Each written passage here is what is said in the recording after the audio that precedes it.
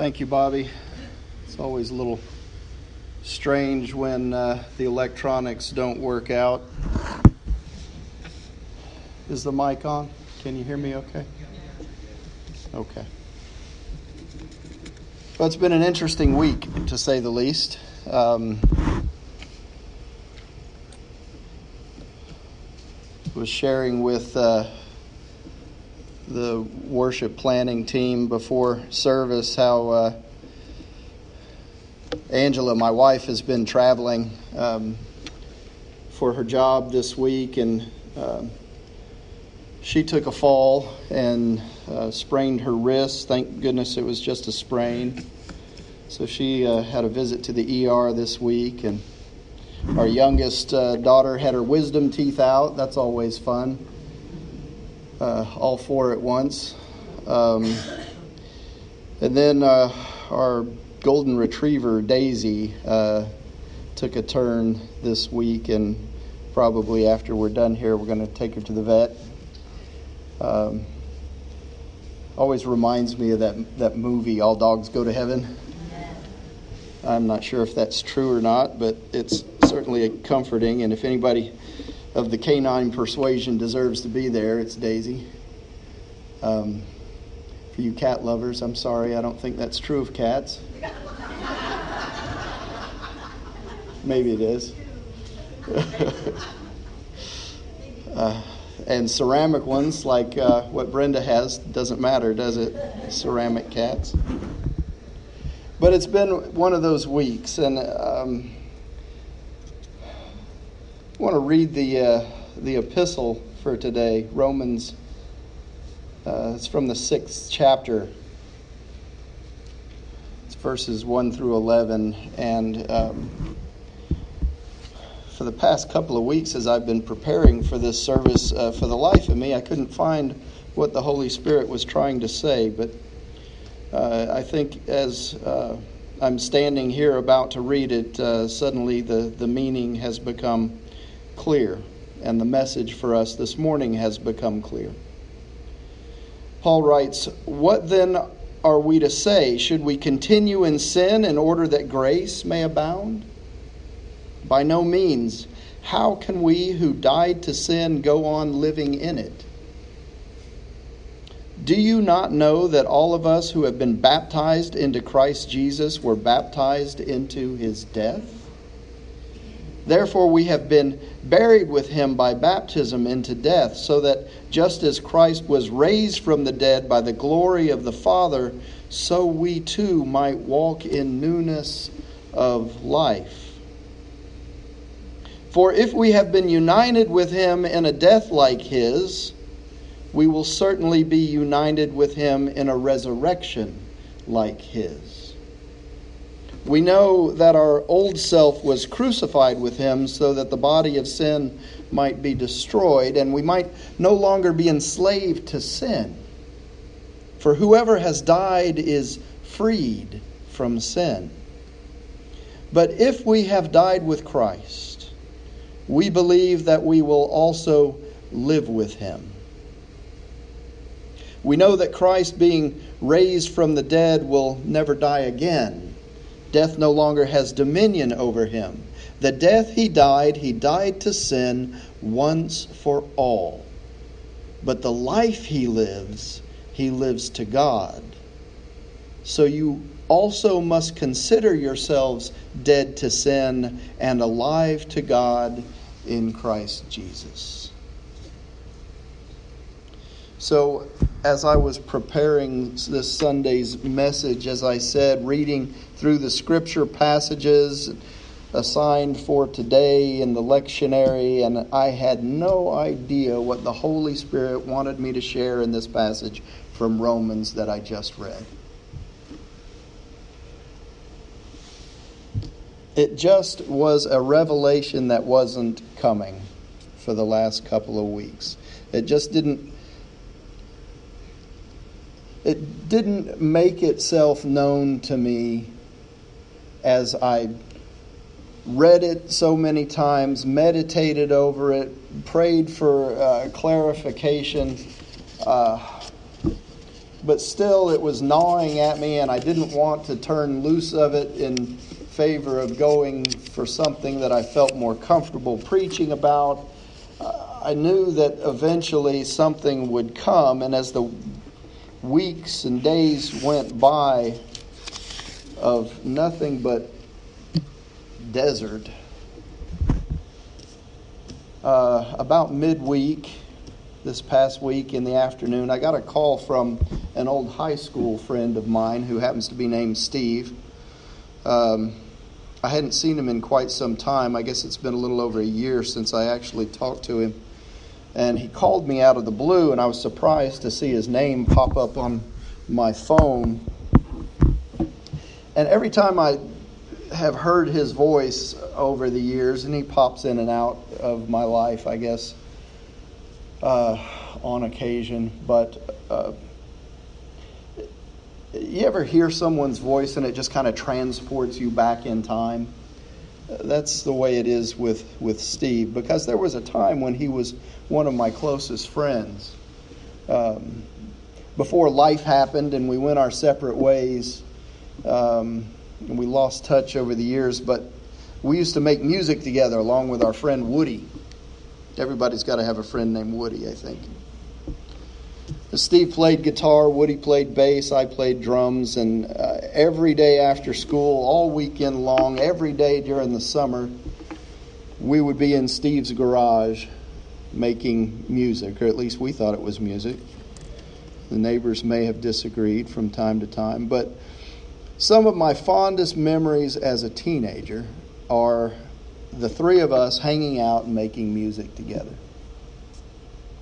So I get this call from Steve about midweek. I want to say it was Wednesday. It seems to me it was. And he says, I have some news, and it's not good news. He says, Woody passed sometime this past weekend, and I found him in his easy chair on Monday. And I knew that Woody had issues with addiction, and I also knew that Steve and his wife, Jennifer, had been looking out for him over the years. So I knew that Woody's passing was going to be a difficult thing for Steve.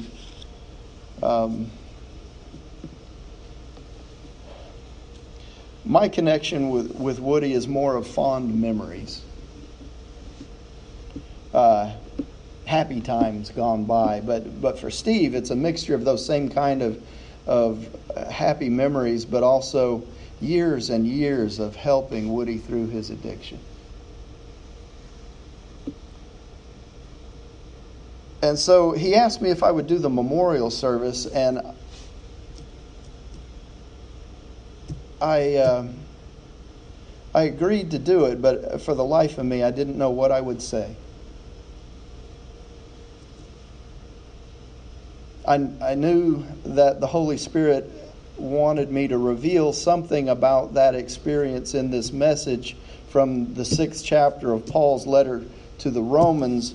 And the thing that's difficult about doing a memorial service for someone like Woody, whose life to me is just a collection of fond memories from the past, is that I have no idea what his relationship was with Jesus Christ before he passed.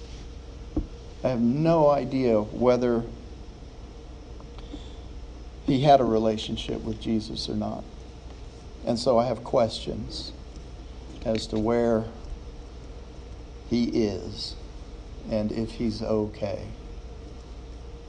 And I don't want to even imagine that he isn't, because that's just too painful for me. And so what Paul says to us in Romans 6, I think, is of vital importance for those of us who are still here on this side of eternity this morning.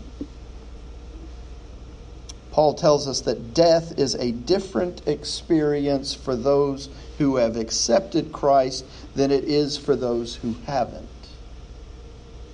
Different experience, because for those who reject Jesus, who don't choose him as the Lord of their lives, then death is, well, it's death. Death is separation from God. Death is eternal emptiness. But for those who are in Christ, it's different. Death becomes life. How does that work exactly? Well, for a Christ follower, physical death is just a passage into the presence of Christ. A person who's saved is justified in Christ. We've already died to sin. See, Paul likes to explain it like this. If you've read the Message version, he says, if we've left the country where sin is sovereign, how can we possibly still live in our old house there?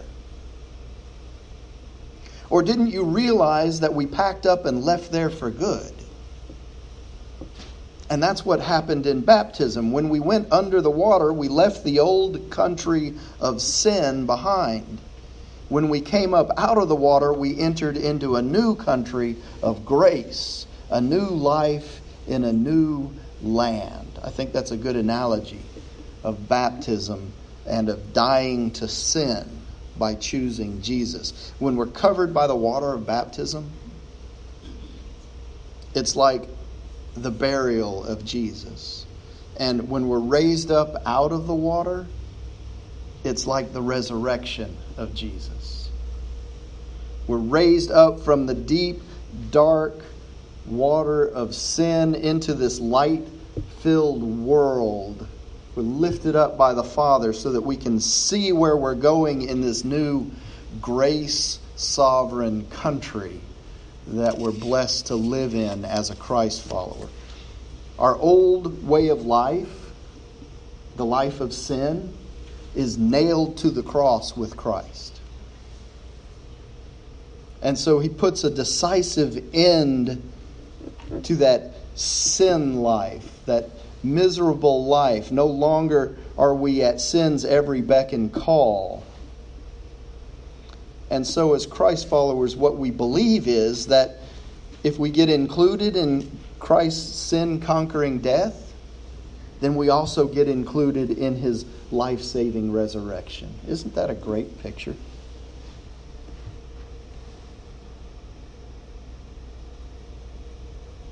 We know that when Jesus was raised from the dead, it was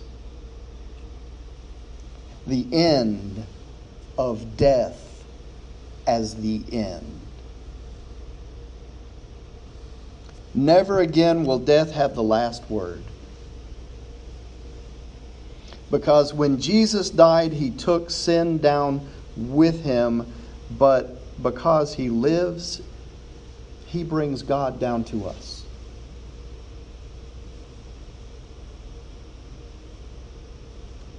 And from now on, we can think of it this way. Sin speaks a dead language to us. It means nothing to us anymore. But God speaks your native language. And you hang on every word he says. You are dead to sin and alive to God. That's what Jesus did for us. And so what's the impact of that on our lives?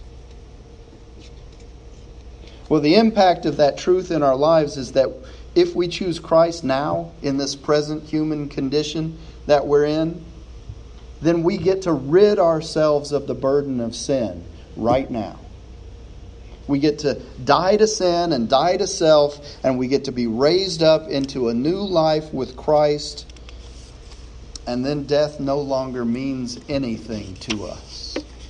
It's just a rite of passage into the light and the life of Christ. Physical death is powerless if we choose to die to self and sin and choose to live with Christ for all time. So when I think of the two choices that are ahead of all of us, life eternal or death eternal, I choose life. And I want everyone that I love and care about to choose life also. And so the impact is really what I make it. If I share the gospel with those I care about, if I share the gospel with people, then more people will choose life over death. Most people, I think, would rather live vital, productive, purposeful, joyful, pain-free, guilt-free, forever lives if they only knew how to get there. I think that's true, don't you? And so how do they know how to get there unless someone tells them? And so it's our task to tell them. Which is why we can't keep what goes on in here a big secret. We have to spread the word out there.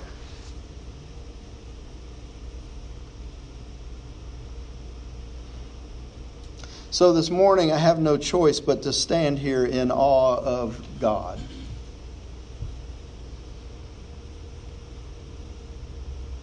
As I think about the week of just a mental writer's block, where all this stuff was happening, and I knew there was a message in there somewhere, and I knew it had something to do with Romans 6, but for the life of me, I have no idea where it would come from if not through the Holy Spirit. And so God provided perspective and insight this week into the sudden death of a friend,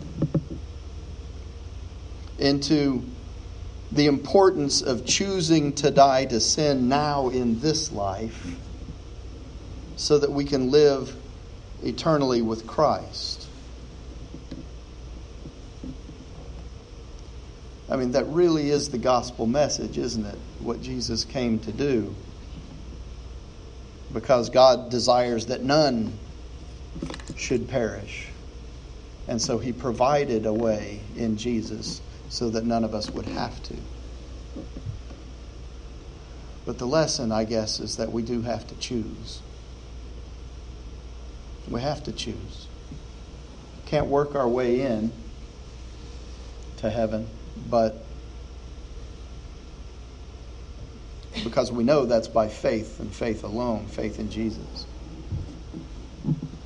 But we do have to activate it. We do have to make a decision to be a Christ follower. And I think that's what Paul is trying to tell us here.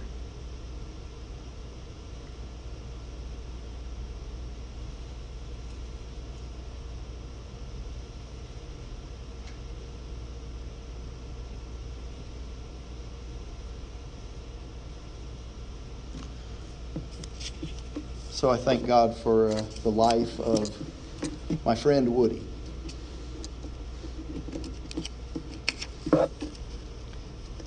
And not to make that any less than it is, but I also thank him for the life of little Daisy. I think God's creation is a magnificent and wonderful thing, and it needs to be celebrated. And we need to make wise decisions as to how the people we love end up. And maybe the lesson for me is don't allow yourself to get disconnected from people that have meaning in your life.